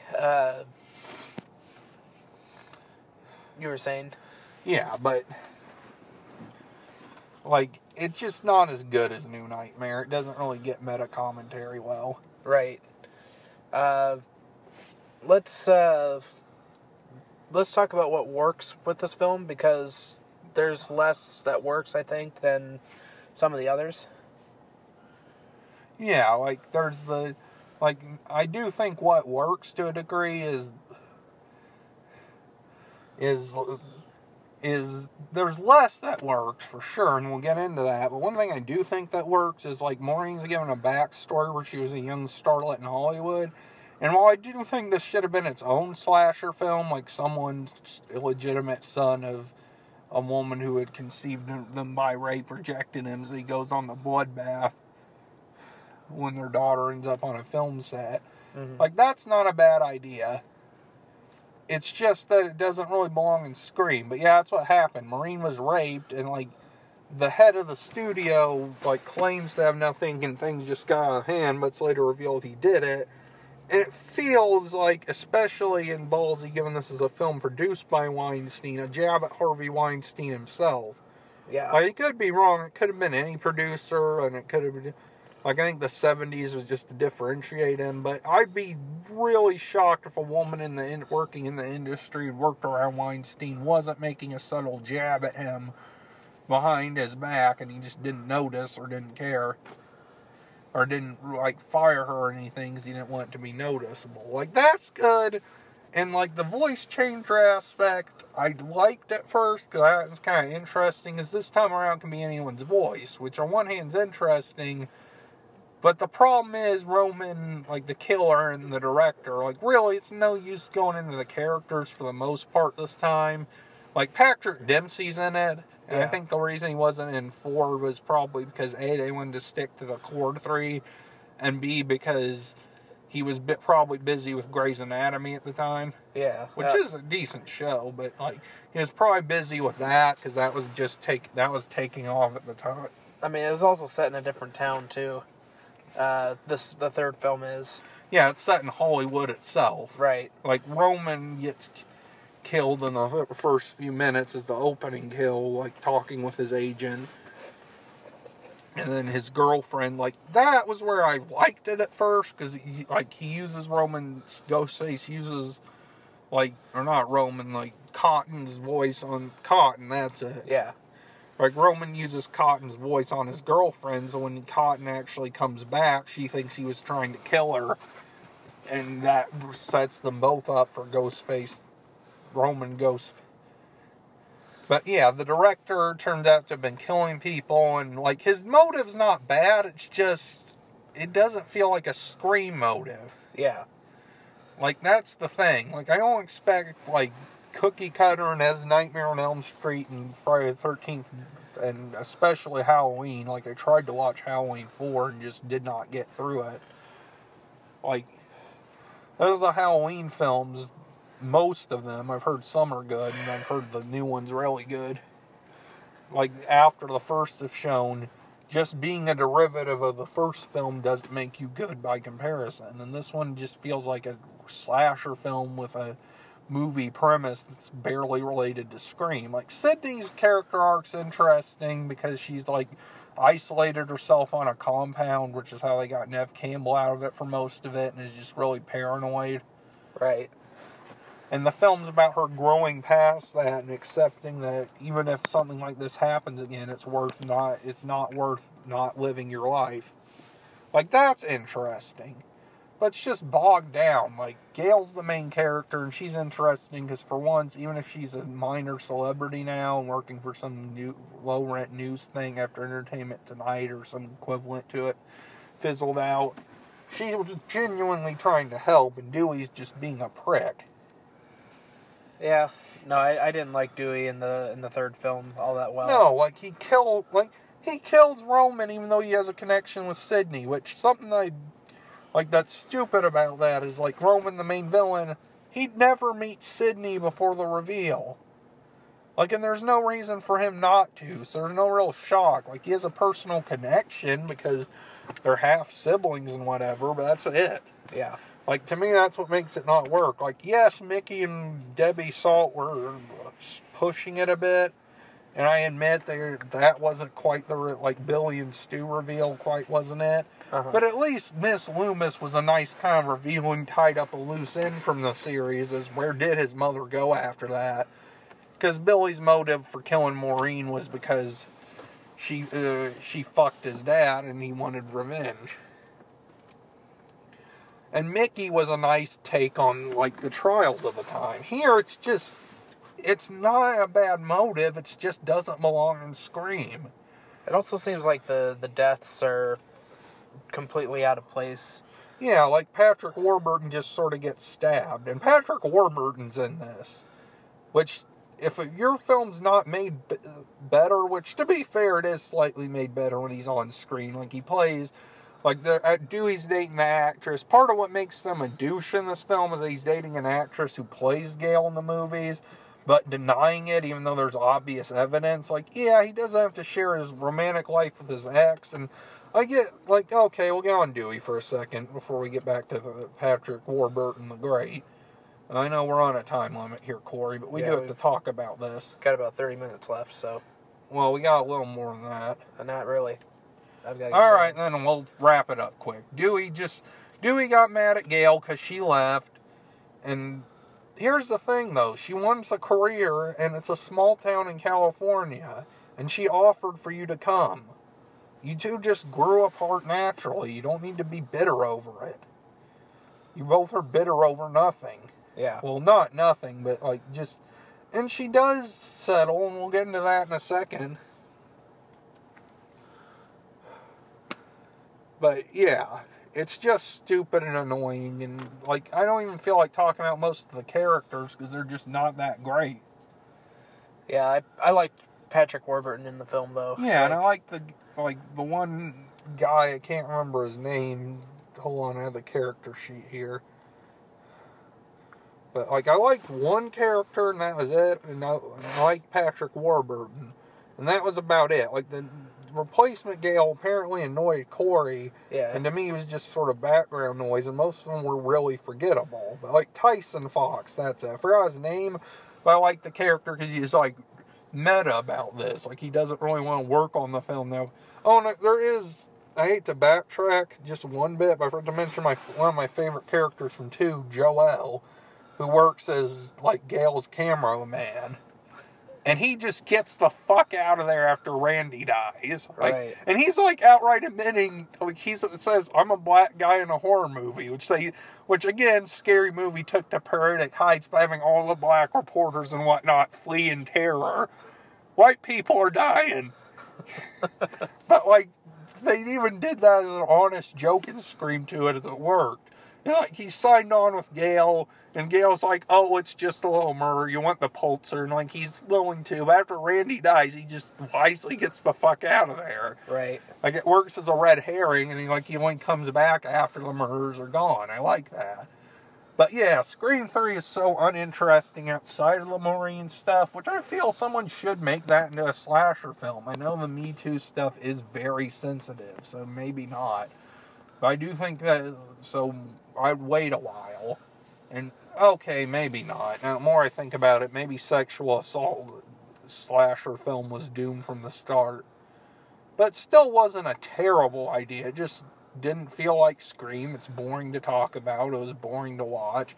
Patrick Dempsey, who is a talented actor, cheated on his wife apparently. That's why he's kicked off Grey's, but he's not a bad actor by any means. He just wasn't given anything. It just wasn't as obnoxious as with Jerry O'Connell. Yeah. Alright, so since we only got 30 minutes, and since I don't really love the next one, let's move on. Let's wrap this up with Scream 4. Scream 4 came out in 2011, and this was the last film that Wes Craven directed before he passed away. Yeah, they planned to make it another trilogy, but with Wes's death, to mindful low box office, it didn't happen. Right. But I do think as a send-off to the series, it's better than 3. Like, 3 tried to be one, but, like, the worst they did was, like, Roman put Billy and Stu up to murdering people. Like, he didn't come up with the film murdering and liked it and everything, and then got jealous of Sidney. It's just kind of a stupid retcon. Whereas here, it's just more, since we're low on time, basically, Sidney returns home to Woodsboro with her publicist, played by Alison Brie, who's basically replacing McGale, and ends up in the middle of another murder spree, where someone, like, this time, instead of commenting on the end of trilogies, sequels, it's commenting on all the remakes, all the Platinum Dunes one and the Rob Zombie Halloween, like, all the remakes. Right. Like, we talked about the remake rules earlier, but that's basically the gist of the plot. Someone is remaking it, and whoever it is also says they want to hurt Sidney personally, so they're going after everyone around her. And to Sidney's credit, like, not only does she get more badass with each film, she not only took martial arts lessons, but she does try to get out of town. The killer just was smart by planting evidence in her car, which, to be fair, and that's something I like about Scream in general, is the cops aren't idiots. Yeah. One cop, notwithstanding, most of them are, the cops in charge are pretty smart. Like the chief and the Woodsboro Police PD in both the first and second films is like, he puts protection on Sidney, he has police following her, and in the second film he has like 2 detectives. It doesn't save them, they get killed, but it's the thought that counts. Yeah. Like they have like actual protection on her. And then the third film, like Patrick Dempsey himself only wants to call her out of hiding because she might know something about her mother, because her photos of Maureen. And this time, like, she tries to get out of town, and Dewey, while he keeps her, does assign 2 cops to her almost immediately. And like, she has a niece, Jill, who's kind of the new Sidney, and her friend Kirby, and 2 film geeks who are in the club and the local stab marathon. And there's some stupid stuff in Scream 4. Like, the thing I don't really like is that Gale and Dewey argue again. And this time Dewey, again, more reasonable, because he doesn't want Gale involved, because he's the sheriff and can't just run off with her. And also, it's his wife. You know, there's more stakes, I guess, in their relationship as well. Yeah, like, they're married now. Like, Dewey proposed at the end of the last one, and she moved to Woodsboro. Like, she gave up her career for him, and it's not about being a reporter. She basically just wants to solve this and has the expertise. Like, yeah, at one point, like, when she sets up cameras at the Stabathon, like, the 2 theater geeks set up, or, like, 2 film geeks who run the cinema club and also bribe her into coming. Like, that's also a good scene where basically, like, out of Jaws, they tell them not to do, like, their Stabathon, when she knows damn well that attracts Killface, and ends up doing so. Because of course Killface, especially a postmodern one, recording his killings, which is a nice touch. Like, it's something they mention, and one of them, Charlie, I think, I'm not sure which one, turns out to be one of the killers, so that's a nice bit of foreshadowing too. Right. Like, yeah, Charlie and his friend Robbie, they're the ones who are in the film club. And there's also, like, deadweight asshole Trevor. Like, basically he's Jill's ex-boyfriend who cheated on him. And, like, I'm seeing what else he's done. Like, he's apparently on The Following, Make It or Break. Like, he's younger. Like, he's been in a few things, but, like, I'm sure he's better on Younger, or at least more tolerable. But here he's just a blank piece of dead wood, like Derek, just not as bad. But, like, basically, he's the Billy Loomis, even though he looks like a clean-cut pretty boy instead of the 90s version of a guy Rocky. rocking corn cosplay 24 hours a day. But yeah, he's useless, but I really like Hayden. I like Hayden Panettiere in general, but I really like Kirby, and I go with Wes Craven, like, said outright that Kirby survived. Even though it was, like, they're originally going to have a heartbeat scene. I like that just because I don't like her dying simply because almost all the likable characters died. Yeah. Like, we talked about the 2 cops scene earlier, and that was awesome. Oh, there's another great part where, like, the guy talked about Bruce Willis, and when Anthony Anderson's character dies, he says, "Fuck Bruce Willis." Like that. But yeah, like, I get Dewey wanting to protect his wife, getting back on point. I almost forgotten about that, but it's kind of just, yeah, he comes off obnoxious, and Gale actually but at least on, like, 3, it feels intentional. Like, he's trying to do the right thing. And there is one character that annoys me more than not Billy, just because he's flat and just a blatant red herring, even more so than Billy. Uh-huh. Because it's a remake. They are established they're probably not going to do exactly like the original, so of course it's not going to be him. He just feels like dead weight. Who's the character that you hate more? Judy, I don't hate her entirely. Like, she gets some good scenes towards the end. She protects Sydney well, and she's, like, helpful during the final showdown at the hospital we'll get to in a second. But early on, she's just kind of, like, creepy around Dewey. Like, same thing, like, she's basically a blatant red herring. Like, she's, like, says things like, "If I wish I'd been on the force when you were around," because all that adrenaline. She basically tries to keep Gale from him, which does come off as a Dewey move. But since she has a crush on him, it comes off more obnoxious than when Dewey tried to do things like that in the first film. Yeah. Because Dewey is trying to be formal, and either Gale seduced him or Tatum just flat out ignored him because he was his brother, or her brother. And that was funny.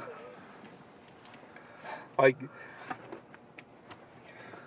but yeah, she's just kind of but she's not terrible. And Jill's kind of is kind of like, ironically, and a nice twist, she's the killer. Like, we'll get more into that in a second, but like, and that's, like, in hindsight, like, people watching this now, given Emma Roberts, as I was surprised to learn, though not really after watching this, that she got like, she went from playing kind of like Sweet Every Girls as she started out on Nickelodeon, and she played Nancy Drew, which is a good film.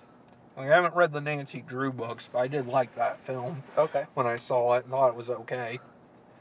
But, like, she's a good actress, and she's, like, been on Ryan Murphy shows, American Horror Story, and was made the lead in Scream Queens before that bottomed out, that crap shoot. Okay. But, like, she is a good actress. Yeah. Scream Queens wasn't her fault. I just didn't like it. It tried to do the Scream self-aware horror thing, but tried to be a horror comedy. It just didn't work for me. But enough about Scream Queens. But she is a good actress, and, like, I will admit, like, Jill's motive for the killings is really good. Like, basically that her and Charlie want to be the new ones, and then she offs Charlie because she wants the spotlight to herself. Like, it's a nice, like, comment on the 15 minutes of fame generation that we're still in. Right. Yeah, the YouTube generation, and yeah, like, there is a bit of, like, it does go on a bit long, as there's a climax at the hospital after the house where she, like, fakes her way into being a survivor. But there's also a nice way, like, she notes, like, her and Gale's matching scars, and then Gale's like, how could she know that? And then Dewey goes to rescue her. Because Gale was like, and this is one scene I forgot to mention that I really do want to mention before we go on here. The Stab-a-thon, where, like, it's really cool because, like, they show the Robert Rodriguez clips, Ghostface is stalking around. There's actually a really cool scene. Like, first it starts out funny, where, like, Gale puts on a Ghostface mask and somehow blends in with a bunch of teenagers, and just, like, Courtney Cox is real, like, as Cougar Town and Friends will attest to, Courtney Cox is great at physical comedy, and it shows here just by her gesturing and pretending, and hangs up cameras, and then Ghostface, like, slowly starts draping things like black cloth over each camera or something. Like, he does something to block them out or just outright destroys them.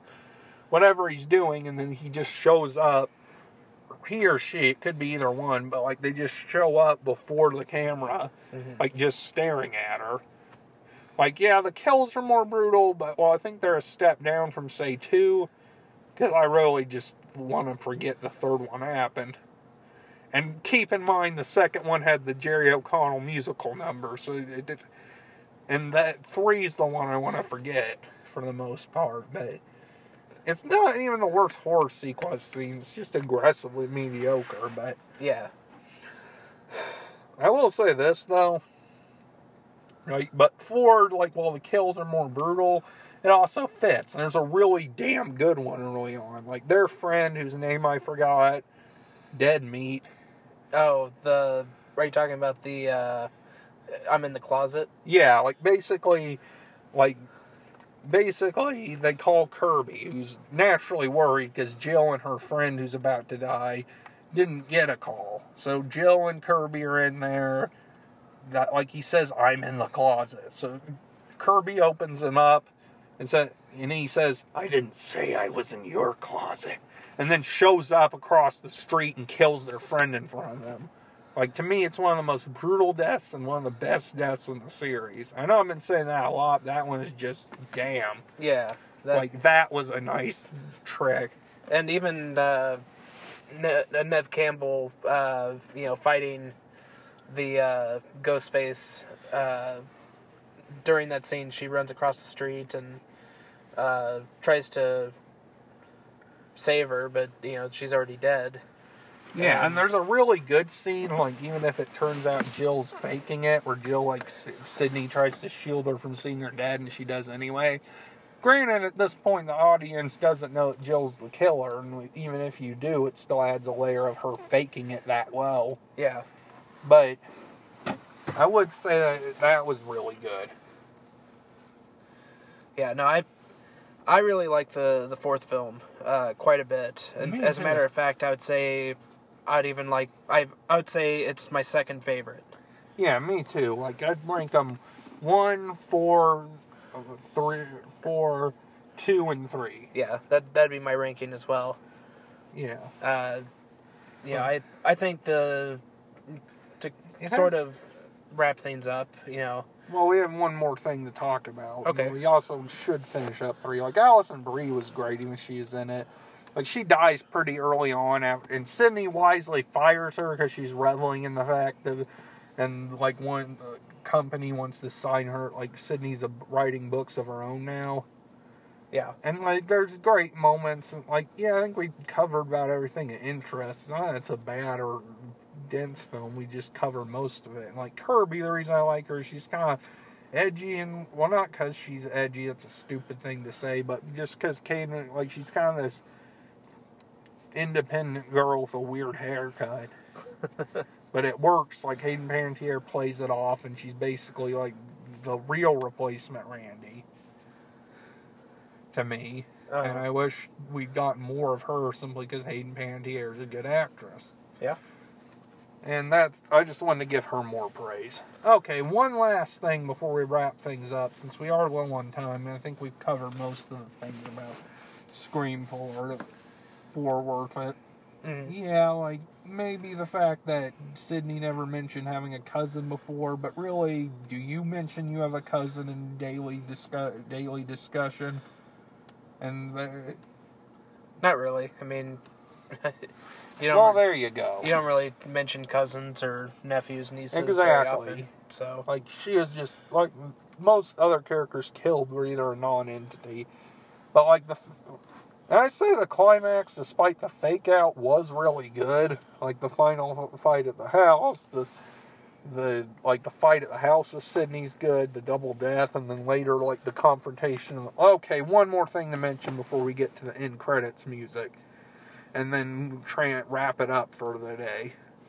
Like, one more important thing. How Sidney killed her. Because, like, basically, like, Gale distracts her while Sidney warms up a defibrillator and says, I have one last thing to say. What, please? No, clear. Clear? And then Sidney comes behind her with the defibrillator and clear. Shocks her in the head. That was awesome. yeah. Like, yeah, there's a slightly cringy line, but it was well warranted. Where he's like, you forgot the first rule of remakes, Jill. Don't fuck with the original. But it was also awesome because she was trying to make herself into Sydney. Right. Okay, but yeah, Scream 4 is excellent. If we were brief on it, it was both time and because, honestly, it didn't have quite the stupidity 2 or 3 had. It was just really good. Yeah. And now, before we wrap up, since we still have about 5 minutes, 15 minutes on the recording before Corey has to go, because he has work today and he has to get ready and all that. Yep. The end credits music, which we re-listened to before this podcast, and I feel since we have the extra time, we might as well talk about it. Like, the first one has Whisper to a Scream, like this really generic 90s music that does not fit at all. It's like a 90s pop song that... It's like with BoJack Horseman, which Corey's only seen the first season of, but like with the generic 90s grunge song, it's like the Enya or like the new agey female music equivalent of that. Like, that's what it feels like. It's the mid-90s equivalent of generic 90s new age, generic 90s new age song, whispering, oh. Okay, the second one, and this was a funny gag, I give it to him, because we forgot how much comedy there was in these movies. It's I Think I Love You, but by the band Less Than Jake, who everyone rightfully forgot, but they do a good, like, it is a good cover, and it is, like, good beat, but it's also just a funny gag, and it fits the tone of Scream a lot better than Whisper to a Scream. Yeah. Because, like, it says, I think I love you, but what am I so afraid of? And then for the third one, it's just a Hollywood redo of Hollywood version of Red Right Hand by Nick Cave and the Bad Seed. Hollywood is running, makes you kill the vibe, makes you kill the vibe, makes you kill the vibe. I love Gorillaz. Okay, but yeah. But it is pretty good, and it is good to go out on a Red Right Hand, and it is the first of two to fit in. And then my favorite is the fourth one, Bad Karma, which I forgot who it was by, but it's really damn good. Like, it's just a bad karma. Like, it's just really, Bad Karma's a bitch. I can't remember all the lyrics, but it is damn good. Like, it's by Ida Maria. So I don't know much about the band, but at the very least, their version of that song is really, like, just good and really just fits with what happened to Jill. Because she killed all her friends and whatnot, so the lyrics fit just what happened to her and lead the series out on a high note, credits-wise. Right. Alright, so we're about finished. So, final thoughts on the franchise as a whole? Yeah, as a whole, like, I think this is actually one of the better horror franchises. In quality-wise, like, it's like Chucky, where, like, it's fairly level. Like, Chucky does have at least 2 notable dips compared to Scream's 1, but it's also longer, like with Seed of Chucky, which is infamous, and we'll get to those in December. Yeah, and I mean, even with Scream 3, like, Scream 3 is better than most bad movies and horror franchises. Yeah, that's something I said to you, too. Like, yeah. I don't, not to take your opinion away, I just agree you're fine. with you. Like, I said the same thing. Like, it's still not as bad as, say, Freddy's Dead, The Final Nightmare. Yeah. Or, like, Jason Goes to Hell. I was an infamous one, but I don't know how good or bad it is. Jason Goes to Manhattan. There we go. That's a more... AKA, or as Linkara put it greatly recently, Jason Goes on a Boat to Manhattan. But, yeah, the quality's like, I'd say Child's Play. No, it's like Child's Play is... But unlike Child's Play, it's not, like, fun because it's goofy, but usually at least decent. Here, it's just really good, most of them. Like, 2 has its flaws, but it's still good in comparison to the other 2. 4 just really had the freshness of waiting so long, as well as having Kevin Williamson worked on it. And I think the rough edges are just his script being rewritten. And even then, he's not perfect. He wrote Scream 2. He wrote in the I Think I Love You scene. Oh, okay. presumably, that could have been a studio mandate for all I know. I have no idea why the fuck that happened. At least it gave us the idea for Scream the Musical, but yeah, it's like, I think part of it's just there's less entry, so there's less stuff to fuck up, but yeah, there's a bit, like even among smaller horror series, there's a better quality ratio. Like it didn't have a big dive off a cliff. Like even if 4 is apparently divisive to some people, some like it, some don't. I can see why, but I can also why it's a love it or hate it film, but still, even if you don't like it, you probably wouldn't think it was a piece of shit. It'd probably just be like 3 where you thought it was boring or just not that good. So yeah. I really liked it though. I know overall it's a great franchise and it's worth a watch this Halloween season. And it was great for our Halloween episode. Oh, yeah. So, is there any last comments that you have? Jerry O'Connell should not be in a musical. He has a Pierce Brosnan. Well, okay. I'm not going to compare him to Pierce Brosnan and Mamma Mia, which we'll probably also have to cover. Like, I know I'm referencing a lot, but that's one we'll definitely have to cover just because it's weird. Not terrible, but weird. But, well, yeah, he's not Pierce Brosnan and Mamma Mia bad, but he shouldn't sing again. But he definitely deserved better. But the Jerry O'Connell music number is not a reflection of how great Scream is overall. I recommend it highly, and if you don't like it, that's fine. I understand. It's probably not to everyone's taste, but certainly to ours. Mm-hmm. Like, I get it. Like, it really tears slasher films apart, and sometimes meta isn't for everyone. But if you like meta text, if you like comedy, like, it's not like a full-out, like, black comedy. Like, it's just more...